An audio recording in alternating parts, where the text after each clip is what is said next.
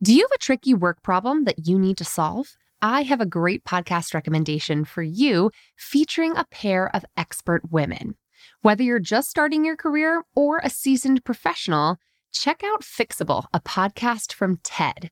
Hosted by Harvard professor Frances Frei and her wife, leadership coach Anne Morris, the brilliant duo provide honest, actionable advice to help you navigate everything from a gaslighting manager to returning to work after parental leave. They'll leave you feeling empowered and ready to act. Listen to Fixable wherever you get your podcasts.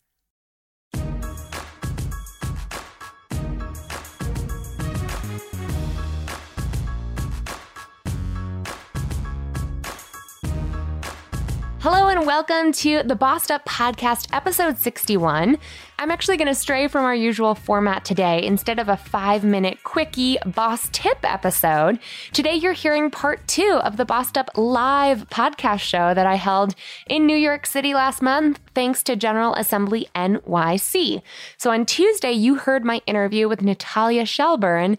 This is the second portion of the show, which featured a career conundrum Q&A live with our audience, at which time I was joined by 2 incredible guests to answer career conundrums live. And those 2 women who joined me for this rapid fire panel are Nekpen Oswan and Erin Turingen. Now, Nekpen is a seasoned data analytics professional and the co-founder and CEO of Women Work. That's work with an E, Women Work, a New York City-based women's empowerment nonprofit, and she just stepped up and accepted an exciting new position as the manager of analytics insights at Deloitte. Now, my second panelist, Erin Turingen, who you'll also hear me answering career conundrums live, is a clinical pharmacy manager, a peer-reviewed author, and a speaker. She's also the blogger behind an awesome blog I love called Coffee Meets Polished. It's a lifestyle blog. She's a great career blogger, a wellness advocate, and someone who really talks a lot about her intersecting identities and how that shapes her choices, both from a lifestyle perspective and a career perspective. I hope you enjoy this interactive panel.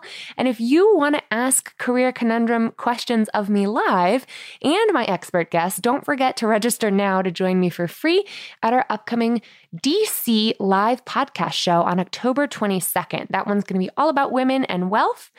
Again, it's free to attend on Monday, October 22nd.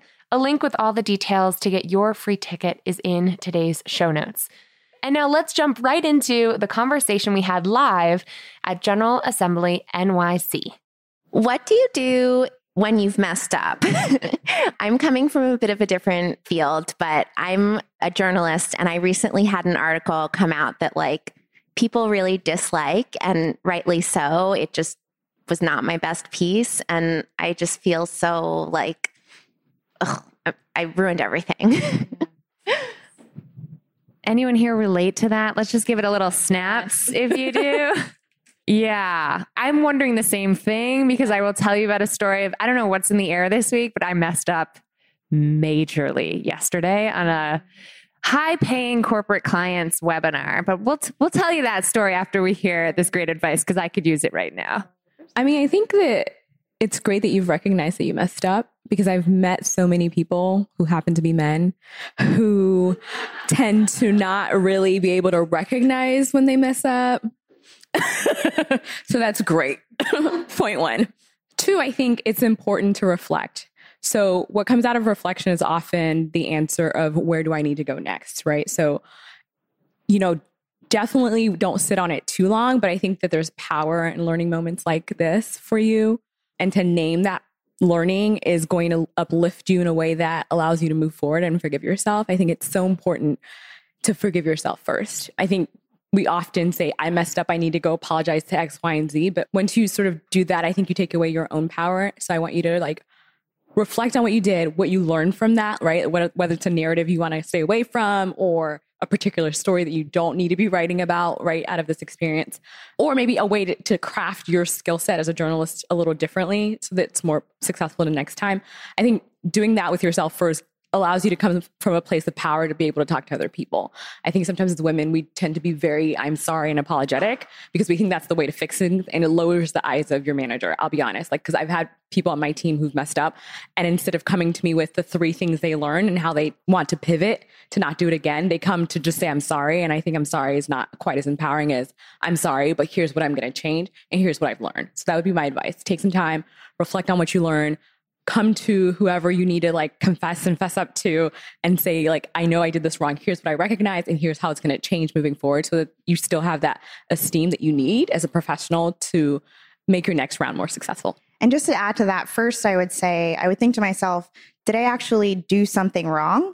Or is it just a really unpopular opinion that other people don't appreciate? Because at the end of the day, if it's something that you did your due diligence on, you did all your research, you reported something, you wrote something that you were proud of and wasn't incorrect, then I think that's something that you just have to take to heart and understand that this is a strengthening moment. But then also a second piece of advice I have is in pharmacy and in medicine, they have what's called medication safety. And so if a mistake happens that actually could have reached a patient or could have harmed a patient, there's actually a complete culture where you're not supposed to blame anybody. You're supposed to figure out what happened in the system that went wrong and how we can learn from it moving forward. Because the moment you blame yourself or you blame some person instead of trying to fix the system, then everyone could potentially do the mistake again, or someone could get hurt. So I would do those 2 things: reflect on whether or not it was really a mistake, and if it's not, then you can just strengthen from it, or figure out what's wrong in the system that could prevent something from happening again. That is such good advice. I'm over here like taking notes mentally. So I'm going to go out on a limb here. I told myself I wasn't going to tell this story, especially so new, but I'm going to tell it. I consider myself a relatively capable and intelligent person. Of course. But time zones continue to elude me. And so part of my work, the way I keep all my prices super low for individuals, like at Bossed Up Bootcamp, is by charging corporations who have much bigger budgets a healthy sum of money for all the intellectual property that we create and can provide to help their teams, whether it's preventing burnout or being more assertive communicators or just retaining and developing their female talent. And one such company, an engineering firm, like a global engineering firm, booked me 9 months ago when I still had my right-hand woman, my partnerships director, Emmy, shout out to Emmy if you're listening, who scheduled this for me.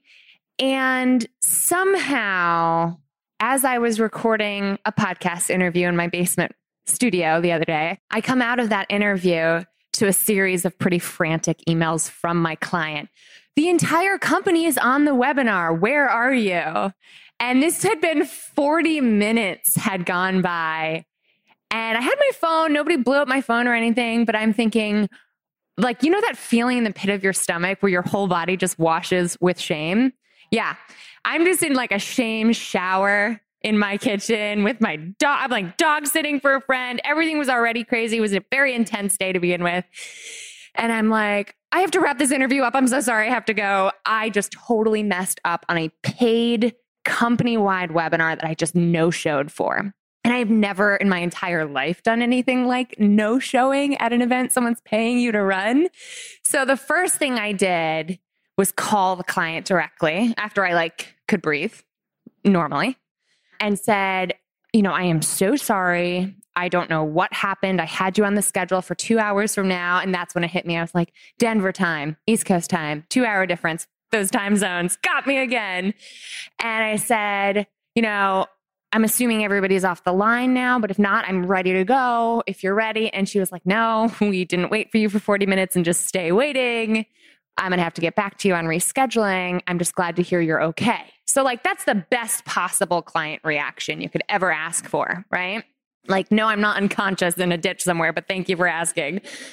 It might feel that way right now. I definitely did. And so I said to her, this is not the way I do business. I cannot apologize enough. I'm going to get back to you with all the times that I can make this up to you as soon as possible. And of course, some way to rectify this. AKA, like, what can I do for you? Let me look at how much you're paying me for this and see what we can do there. And then I got off the phone and wanted to just, slump over in a heap and just like pull the covers over my head and just call it. But something happened this time that in my earlier part of my career would never have happened. And a little voice in the back of my head after about a minute of saying, wow, you really this up, or, just beating myself up, there was another little voice in there that said, nobody's perfect. Not even you. And I was like, you're right. Like, nobody's perfect. I'm doing this solo. I'm San's assistant right now. And then I started to do the harder work, which was analyzing the system failure. And I also, the other key thing that I did was I texted my husband. That's still new. I'm not used to saying that yet, but yay. I texted Brad the Boo and was like, wow, check this out. Like, look at what I did just now, just because I needed somebody else other than my dog to hear what was going on. And to me, there's something really emotionally relieving of telling someone who loves you unconditionally that you totally messed something up. And so once I'd gotten it out of my own head and started like playing a different narrative that was like, nobody's perfect. Nobody's perfect. Every time the shame shower would come back, which it did periodically throughout the course of the day, as I was emailing back and forth with this client, I just had to repeat that to myself. So for me, it's always about the reframing and the getting it out of your own little bubble to like put it out there and try to shake it out a little bit. Yeah, my 4th year of pharmacy school, I had an entire year that I was doing a research project that required tons and tons of data collection and analytics and all of that. And I wasn't going to get it done before I graduated. And so what I did was I ignored the emails of my mentor. I ignored the emails of my preceptor until the very last day of the deadline and gave her something that was haphazardly put together. And she said, I'm not putting my name on this. You're not presenting this poster. And she emailed my rotations director with the receipts, the emails that she tried to send to me that I didn't respond and all of those things, and said, this isn't happening anymore. And so that was truly failing. And so what I did was I called my dad crying because he's a professor. He has worked with students with research. And I said, have you ever had this happen before? And he's like, yeah, all the time. So this is what you're going to do. You're going to own it and you're going to learn from it. And you know that you messed up, but you're not the first and you're not the last. For a good book on this, because I can't not recommend books when it comes to this. And did you see how it felt like better just to hear other women's like failures? That's what Jessica Pickall figured out and put into a book, her anthology of short stories by very successful women of their biggest failures is called Mistakes I Made at Work. And I can't recommend it enough. She's here in New York. Someday I'll get her on the pod. Jessica, come on the podcast if you're listening to this. Let's all tweet her. But yes, thank you for asking that very real question. And do we have another career conundrum? We've got one back there and then we'll come up here. Hi, Caroline. I work at a digital media agency. And as many of us in New York are coming to realize, and as we progress in our career, there's a certain corporate bureaucracy that you have to contend with at times. And sometimes the politics of that can almost be defeating in and of itself. How do you guys deal with those sorts of like corporate things whenever you're finally getting a peek behind the curtain as you progress? What like gets you in the door every day? That's a great question. And I have a lot of experience in bureaucracy and politics because the hospitals that I work in and I trained in are corporations. They're huge. And they have relationships with universities, and there's so much politics behind every decision that's made. And most of the time, especially where I was training in North Carolina, it was seats at the table full of white men. And it was really hard to get any sort of footing or voice in those kinds of situations. And so the way that I learned to do it, and that I continue to do it, is to really hone in on your skills. For me, it was really understanding how to read a room, how to find, like Nekpen had mentioned, the influencers. They're not always the ones at the table. And the ones that are willing to take you on as potentially a mentee So if you have some sort of female or even a male who knows and wants to lift your voice, those are the people that can get you in the door. And then you have to do the work. You have to show that you can do it. Unfortunately, we really do have to prove ourselves a lot more. But if you take those small chances, they turn into bigger chances and into bigger chances. As long as you figure out just a few people, all you need are maybe 2 or 3 people that you have really good relationships with, that they will then seat you next to them for a voice. Yeah, that's great advice. I've always struggled with this, if I'm honest. I've moved companies every 3 to 4 years because I struggle with this, which I don't mind moving. I think that transitioning from another role is something that's the skill set that I'm actually going to try to put in a book, because I think in this generation, you cannot work the same place for 10 to 20 years. I think that's something that my parents sold me when I was younger that honestly no longer applies. But back to your question of like, how do you really get recognized to be promoted and get into those maybe C-suite level roles? As was mentioned, it's important to find the right actors and players. I think one thing that's important in any space, no matter what sector you work in, is that relationships move things. Relationships are more powerful than what you know in your head, unfortunately. So once we can admit that the power is not always in our hands, I think it forces us to get out of our comfort zone a little bit, to find those key stakeholders in your company that will take the time to get to know you, will get you in front of the right projects, will get you the exposure you need so that you're recognized. The world is not a meritocracy, unfortunately. It is really about relationships. And my mentor early on told me something really cool, like an analogy or story of thinking about how to move up and things. Imagine you're at a party and there's a lot of people at the party, right? And you got into the door, there was a line to get in. That's your application phase. You got in the door, got into the company. There's everyone else on the dance floor. They're all dancing their best, trying to get the DJ's attention, but you want to be on the stage with the DJ, right? So you might look at the DJ and wink at the DJ. You might dance really well. Yeah. That might get you noticed because you're dancing better than everybody else. But really, if you just know the bouncer who's at the stage door, like you're getting it, right? Which is the way of thinking about navigating work and promotion, right? Like we're all here dancing, we're all performing great. We might get recognized, but if your mentor, your sponsor is the person that knows that door for the conversation that's about to happen about who's getting on the stage, that's who you need to talk to first.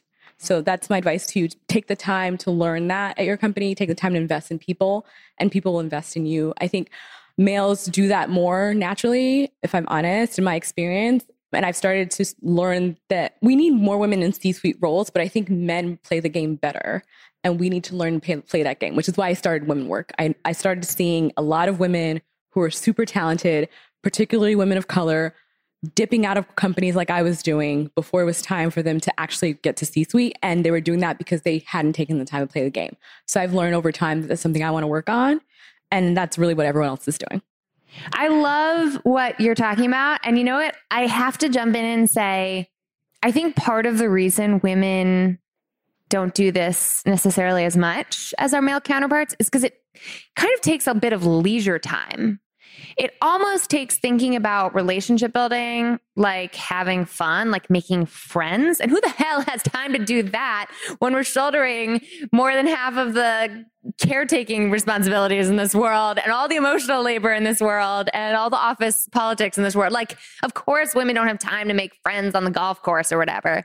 But the reality is I spent my early parts of my career working, head down, giving 100% to my performance, when now I'm thinking it's more like 80-20. 20% of the time is spent looking at what my friend Jason Waskey has, which he was on the podcast about male mentorship. He has a running spreadsheet that is like hundreds of rows long of the names of his network member, like the person he met, what their kid's name is, what dog they have that they like, what city they're living in, what their hobbies are. And like, he takes my analog method of the business card flipping and takes it to a whole other digital level. But Jason has more cocktail meetups and lunch meetups and coffee chats with people than anyone else I know. And the reason he's so successful is because he spends a lot of leisure time, or what looks like leisure time, forging those relationships. So yes, it's not a meritocracy, but it's a skill we can all get better at. And if we look at networking more like making friends, which is hard to do in a world that still thinks women who are friendly are like coming on to you. So it's definitely different for women, but I think that's an area of giving yourself more permission to spend time having fun and making friends with people in powerful places whenever possible. We had a question up here too. Hi, my name is Kimoy. My question is more about recruiters, and I'm not sure if you guys experience in dealing with recruiters. Pretty much for the last 2 years, I wasn't looking prior, but now I am. I know how to negotiate when I'm dealing directly one-on-one with a company, but my challenge now is that if I get an opportunity through a recruiter, they automatically are like, no, this job doesn't pay more than this. When I know that it's possible based on, it's something in my field and I have the experience, but they always want to just put a block on, no, it can't, this job does not pay more than X. So my challenge is I did speak to someone and she told me she had a different experience with a recruiter, but she's in a different field. And she was just like, no, when I've dealt with a recruiter, I've got this, and this, and they negotiated this for me. So then it kind of made me think like, wait, if I know how to negotiate when I'm dealing one-on-one with an HR person, why did I ever not think to negotiate with the recruiter, possibly? I love this question. So thank you for asking it, Kimoy, and thank you for being a Bossed Up Bootcamp alum who's back at our live show. 2 things to keep in mind. One is you got to be candid with a recruiter about your salary requirements. You're not keeping that close to your chest in the same way that you would when negotiating with a company directly, right? Be candid with your recruiters. Sounds like you are. I would also push back on the recruiter directly and say, well, maybe this is negotiable. What do you think? She might be trying to not waste your time and theirs. And if she still won't take that job position on as a prospective opportunity for you and try to negotiate it, maybe she doesn't feel very confident in her own negotiation skills, in which case I would say, what is holding us back from reaching out to the organization directly? It's not necessarily saying my recruiter's not working for me, I'm going to email HR directly and seek this job, but it's more like, can I go on LinkedIn and find a second person connection? Can I find anyone I know who knows someone at this organization and find my way in another way? Because those person-to-person contacts come in handy so much better. Whenever I run across people who are having trouble finding jobs online, I always say, get offline and find a way in the back door. Meet the bouncer. Yeah, I don't have direct experience with a recruiter, but I have done recruitment and hiring and understand that HR can be a barrier in itself as well. So, me as a hiring manager, I might not get certain applicants based on the filter that I created. And so sometimes the HR group will send me applications and I'm not getting what I want and realize that I need to maybe expand the filter. And so from the hiring manager end, I can see that there's a filter there that I can control, but also I can also receive direct emails, like Emily had said, from someone saying, hey, just in case my application didn't come through for any reason, I'd love to set up some time to chat on the phone or anything like that. It's not wrong to do something like that. I think that this is a great example of some of the ways in which women, I think, get lower pay. Sorry, I'm a conspiracy theorist, if you haven't noticed. I think that there's a lot of systemic things we need to change. So you're right. Most jobs that are a recruiter, a third party hire is trying to hire for, they will lowball you every time. Ladies, don't drink the Kool-Aid.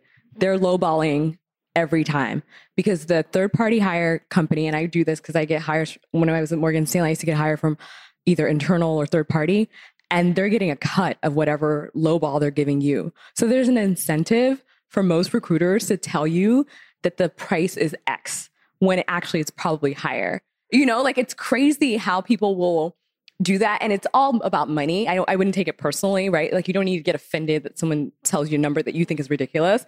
Just realize it's because of the money. They're trying to get whatever's left beyond your salary from this hire. And I would go in just with the research that you would have done when you were talking with HR, right? Talk about your accolades.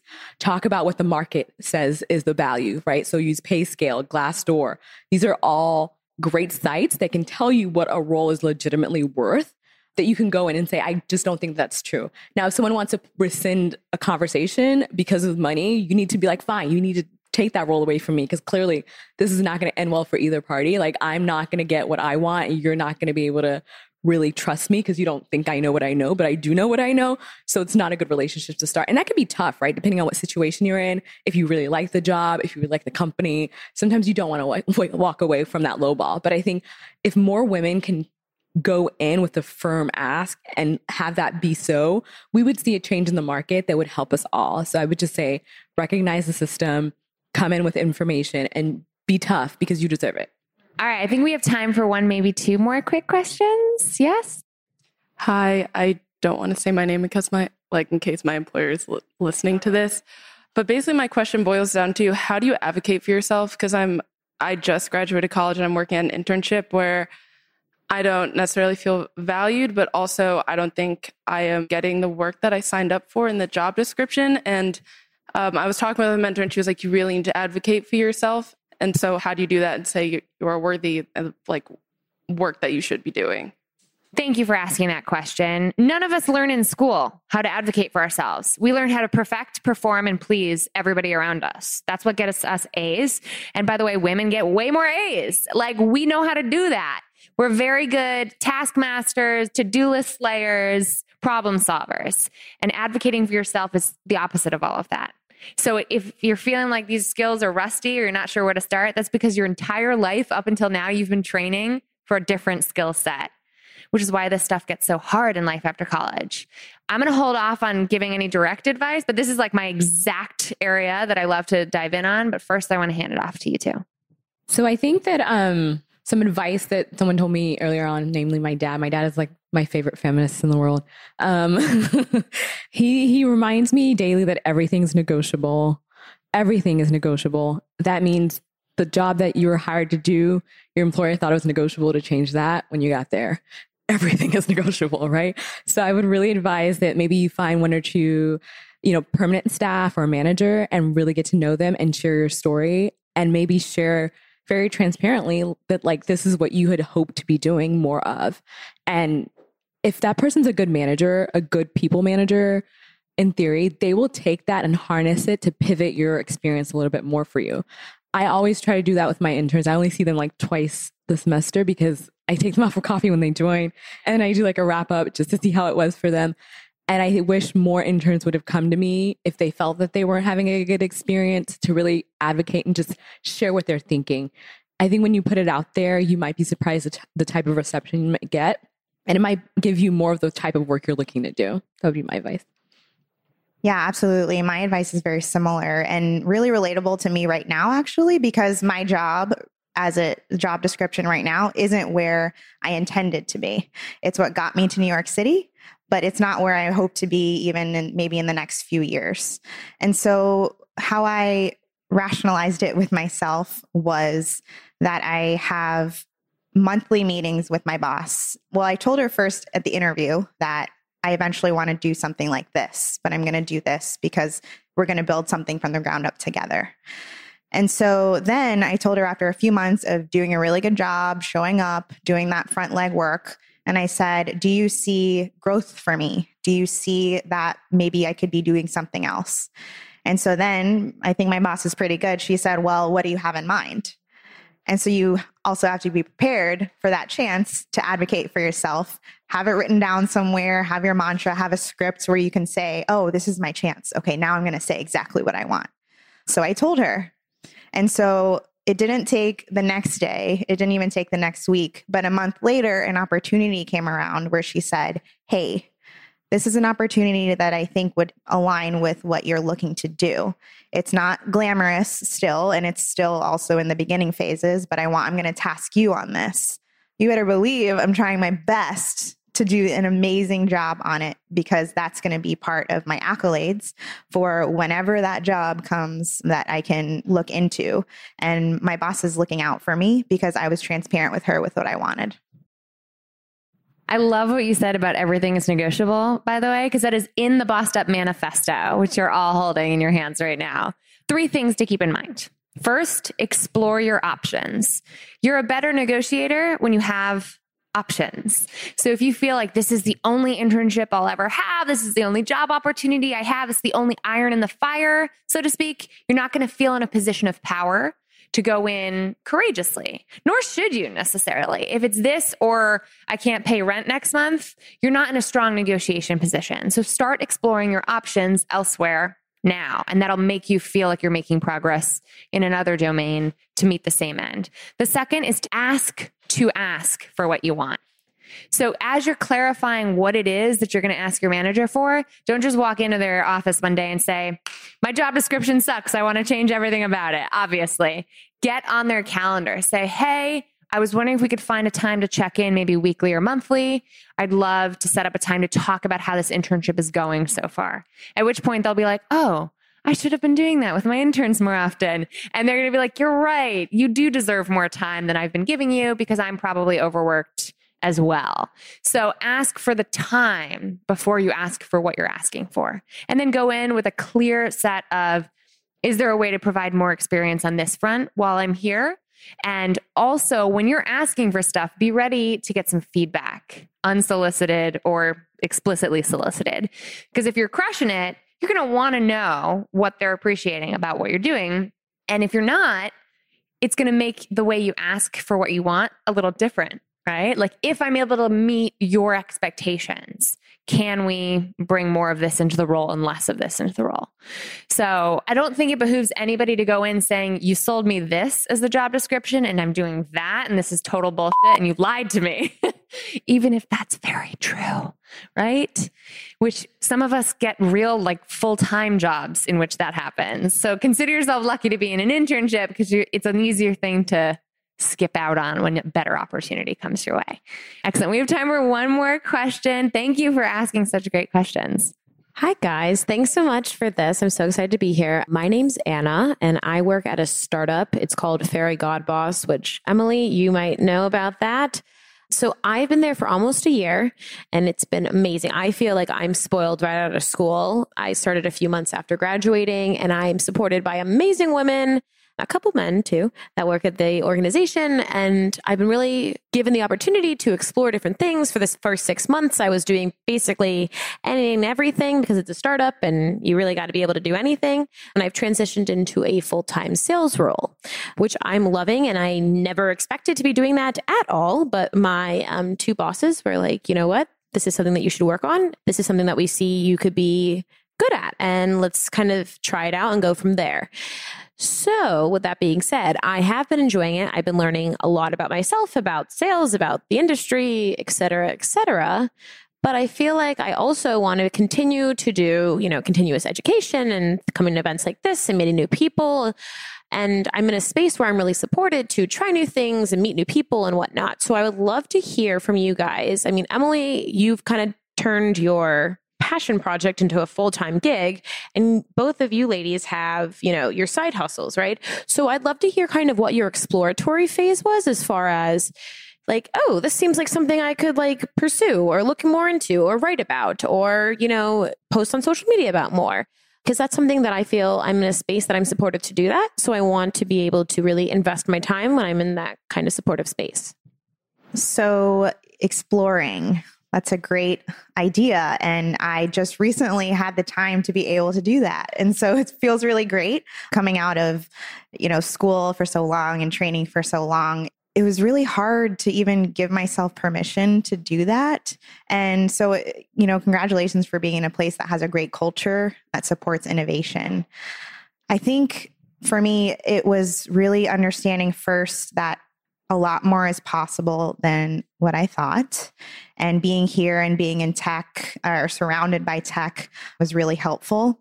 I think if the question is about how to hone in on your innovation and your ideas, really, I did a lot of exploring of what other people were doing that I want to be doing. So a lot of what Emily does, a lot of other podcasters that I listen to, a lot of businesses that I look for the things that I want to be doing eventually. And when I find those things, I follow those things, I learn from them, I engage with the people that are there, and I maybe even reach out to them to say, hey, can we chat and learn a little bit about what you're doing and how I might be able to do something along those lines.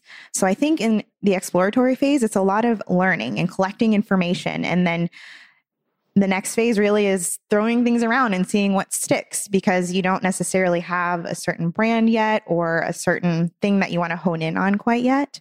And that's actually a really great place to be. I saw this tweet or quote from someone that said that this phase right now of growth and where no one's following you yet, maybe no one knows who you are, is the perfect time to make mistakes and try new things. Because once a lot more eyes are on you, the stakes are a lot higher. So I would just embrace this time to try anything and everything. Yeah, I'm a serial entrepreneur in a sense, because I kind of like you, like I want to learn about new things and then I'll make it a thing. And then I'll jump to something else. So I'm really proud of myself. I've been with Women Work for 5 years and we're reaching now like over 5,000 women. We've partnered with every major tech company to host our events on supporting women of color more effectively. I think that came out of a purer place than just wanting to start something. So I would first, give you advice to spend time with the thoughts and the things that you want to explore and see where that comes from and why that is.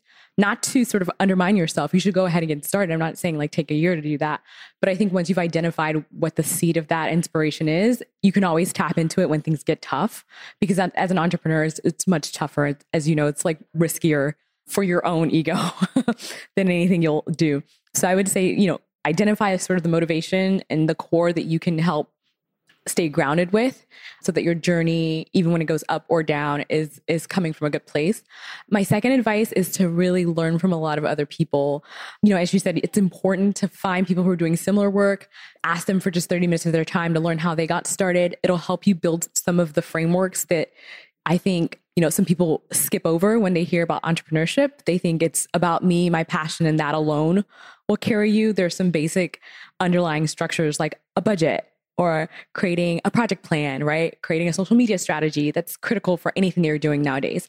So chatting with a lot of people who are doing it well will provide you some solid foundation.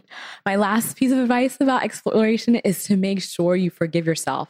You will fail at something, or things will not go as well as you think. That doesn't mean you're not doing a good job, right? If you don't get the sort of attention that you want or the number of sales or followers that you want, it doesn't mean you're not doing a good job. Everyone puts in how they talk about skill set for 10,000 hours of skills to get really good at something.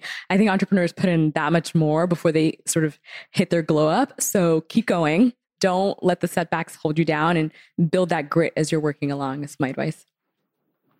I love it. And the last things I'll add to that already sound array of advice is to just start creating. Go from exploring to creating. And I think creation is a nice broad term in that it might mean writing a plan. It might mean designing a logo. It might mean hosting an event and just seeing what happens. But just start creating. And I still today try to reserve as much time as I can in my schedule for pure creation. Because to me, that's exploration meeting action. And you can't iterate and improve upon something until you got something. So even if it's just to tickle your own fancy, even if it's just a comic that makes you chuckle, make it, and then put it out there and see what happens. You'd be surprised how many people come out of the woodwork from Facebook, let's say, who you haven't seen in 20 years, perhaps, and say, I'm into that. I'm into what you're doing. And that's the community thing. Nobody can react to it until you act. So act, get to action. And then the second thing is, and this is super real, not everyone's passion will ever yield a paycheck. And we got to take the pressure off of the paycheck part of this, because I remember going into Bossed Up being like, listen, I'm going to give it 2 years, see if there's any kind of a business model that I could make out of this that I would feel good about, that would be sustainable, but I would still feel morally aligned with the kind of change I want to create. But if not, I'm just going to have to make it a nonprofit and figure out how to fundraise. I think the pressure to profit is just so misguided. It limits your creativity. It kills your art, whatever art we're talking about, like creating community or painting or writing or whatever. So yes, we all need to eat. Yes, we all need roofs over our head. But for a long time, Bossed Up didn't provide either of those things for me. And there was a huge likelihood that it would never do that. And maybe someday it won't. I don't know. I mean, I still stay up at night sometimes thinking should I just get a day job on top of this? I don't know. But the curiosity factor can see you through to finding a way to make that sustainable or make it peacefully coexist with whatever else pays the bills. Hobbies is what we used to call them. Remember? And I'm all about bringing hobbies back. So I think everyone here tonight is a multi-passionate person. Everyone we've interviewed tonight has a lot going on. Everyone here tonight has a lot of different passions we'd all like to pursue. And I think the more we talk about them and pursue those with curiosity and not pressure to succeed, the better off we'll all be. Let's give it up for Erin and Nick Penn for joining us tonight. I hope you enjoyed my career conundrum rapid fire game that we played with Nekpen Osuwan and Erin Turingen. I certainly enjoyed having them on. Thanks to you two ladies for sharing your wisdom and advice in real time. And thanks to the brave women who raised their hands and asked a career conundrum and shared their conundrums and asked those questions with courage. If you have a career conundrum you want me to tackle next on this podcast, I'm going to ask you to do right now the same thing I asked everyone in our live audience in New York City to do, and that is to save the Bossed Up podcast hotline number in your phone. Because even if you're not thinking of a particular conundrum you're facing at work or in your life right now, when the moment strikes, you might want to have this number on speed dial ready to roll so you can call in and inspire a future episode to answer your question. Once again, that number is 910-668-BOSS or 2677. Thanks as always for tuning in. I want to hear what you think about the advice that Nekpen, Erin, and I gave to our live audience members who asked career conundrums at our live podcast show. Take a screenshot of today's episode and tag me on Instagram or Twitter or Facebook and tell me what you think. I'd love to hear from you, and I'd love to hear from you if you've got additional advice for our question askers to consider. In the meantime, keep bossing in pursuit of your purpose, and together, let's lift as we climb.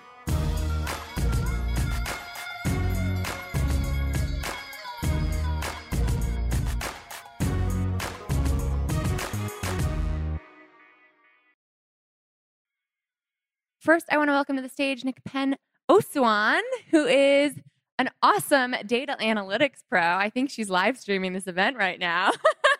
But that's cool. I highly appreciate and encourage all of that. She's a seasoned analytics professional, co-founder and CEO of Women Work. That's work with an E. Women Work. Hey, good. I'm so glad you're here. Her bio is so full of accolades that we might be here all night if I were to go through it all.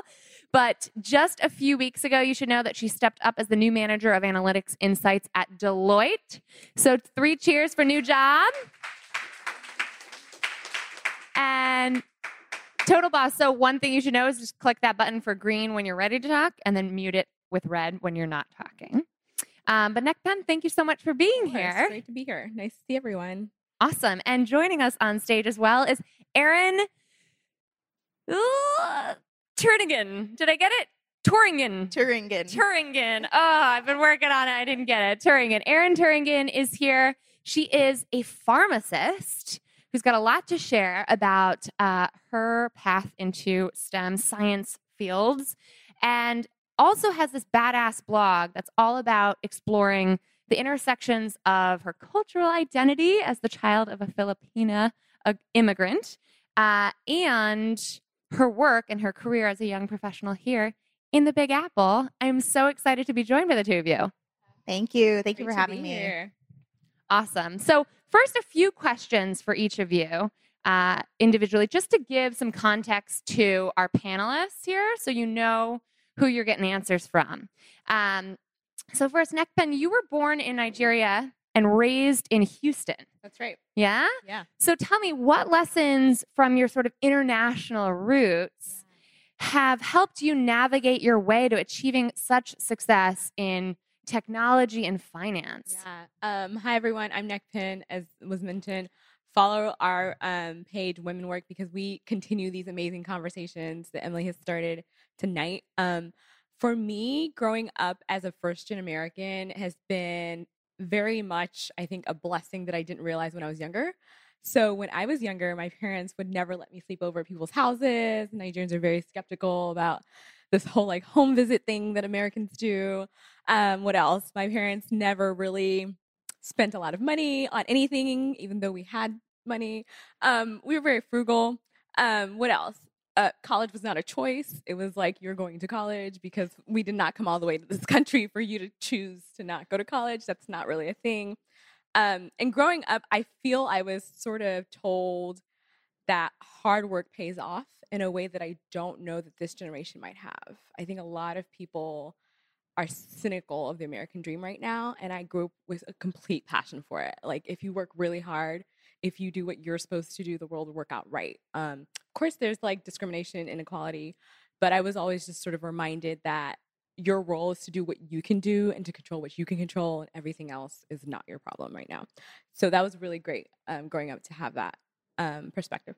I love that. And I also just want to provide a little context for folks here on your job, your position. So I know the Deloitte job is very new, but previously at Morgan Stanley, it almost sounded like the work you were doing in data was a little bit of diplomacy. Oh, yes. Of communicating between the finance folks and the technology folks, which almost carries the theme through right from Natalia's career of entering into tech, but with softer skills that were a big part of that. Tell us about the nature of that work. Yeah, that's a great question. So I think when I started off as a data scientist, I quickly learned all of the programming skills that you need to sort of get in the door. But then I found out that in order to be a manager, you really have to have soft skills. You have to be able to communicate that data beyond your little team. You have to negotiate resources with other teams, which I did mostly at Morgan Stanley, just making sure that everyone was happy so that the work could actually get done and we could deliver for our clients. And that's a skill set that I think you learn along the way. So for those in the room that maybe are younger in your career, definitely keep your head down and do the work right. But at some point, it's important to like raise your head up and look at who's in the room, who's an influencer in your space, in your job, who needs you to make them look good so that you can get promoted. These are like the real things that data scientists sometimes think that they're innocuous to, and it's not the truth. In any space, you need to be able to really add value to the social conversations that are happening at your company. So that's what I did at Morgan Stanley for 3.5 years. Awesome. Yeah. And you have such a wide array of experiences that I'm sure you'll bring to bear on this conversation tonight. Thank you again for being here. So Erin, we're going to talk about like science with you, which I'm so glad we have represented in our lineup tonight, because a lot of STEM is not just tech, right? It's actual science, in this case, the medical sciences. And Erin told me that, similarly to your college anecdote, Nick Penn, that being the child of an immigrant, she felt the pressure to become a doctor pretty strongly. So she rebelled and became a pharmacist. Yes. Big jump. So tell me about that decision. Tell me about that journey. It required a ton of education and where you are now. Absolutely. So as Emily mentioned, I have Filipino parents, first generation immigrants. College was not a choice. Something after college wasn't a choice. In fact, both of my parents have postgraduate degrees.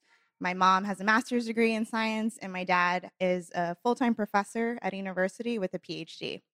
So there really was no turning back from anything after, from stopping after college. And for me, I told my parents in high school really early on, I do not want to be a doctor. That's just too much school. It's too much time. And they're like, okay, well, what about nursing? Well, I really don't want to be at the whim of physicians telling me what to do either. So where's maybe a happy medium? And so that's when someone told me about pharmacy. And for me, pharmacy was always that pick your medications up from a CVS or a pharmacy and somewhere nearby, and they just put medications from a big bottle to a little bottle. That's what I knew about pharmacy. And so it turns out pharmacy is everywhere. It's actually in tech. It's actually in the industry. It's in hospitals. It's in clinics and in the community that you all know today. So the way that I got my feet wet was I actually became a technician because I wanted to see if I liked it. And so I actually loved it. I worked for CVS for 5 years, and I'm probably one of the few that said that I actually loved it because I love the interaction with people. And so that is something that really has transcended across every experience that I've had. And so I got my undergrad in biology, lots of science there, all that fun organic chemistry and things like that. But then came pharmacy school, where we learned even more about drug structures and things like that. But that was 4 years of translating hard sciences to how it affects us as humans, as people, and how at the end of the day, you can take that medication to do what we ask. So a lot of science isn't just that hard science. It's a lot of influence and soft skills and leadership and management. And so one of the things that I loved is that any skill that you have in one industry actually affects and applies to anything. And so after a long journey with actually 3 degrees, residency where you do 16 hours a day, 12 days on, 2 days off, there was a lot of burnout and a lot of, do I really want this? Is this something that I wanted or that my parents just put on me? And now what does that mean? That I'm here in New York and I'm seeing all kinds of other things that you can do with your time. And that's really where Coffee Meets Polished came around, because it's where I really wanted to figure out who I was now that I'm almost 30 and I was in school for so long and that's all that I knew of myself. Just really finding myself and realizing that there's other things in life than just work. I love that, because both of you have what I would consider passion projects with Women Work, a nonprofit that empowers women throughout the New York City area, and Coffee Meets Polished, which has an online reach. What did Coffee Meets Polished provide for you? And what are you most proud of in terms of your impact there? And then we're going to open it up to questions, FYI, so get ready. So I think what I'm most proud of is it gave an introvert like me an avenue to have my own voice, one that I could choose myself, that I could craft myself, that I could take days and hours editing and in a room by myself, which is like the best environment that an introvert could have to craft their message. But also to be able to say things that I thought was only something I felt. And really the ones that I think that I feel are the only things I felt are the ones that have the biggest impact with engagement in other people. Those are the ones that get the most messages in my Instagram. Those are the ones that I get texts from my friends that read it saying, oh my gosh, I had no idea you felt that way. Me too. So that's really what I'm most proud of, is being able to speak those messages that people think they're alone.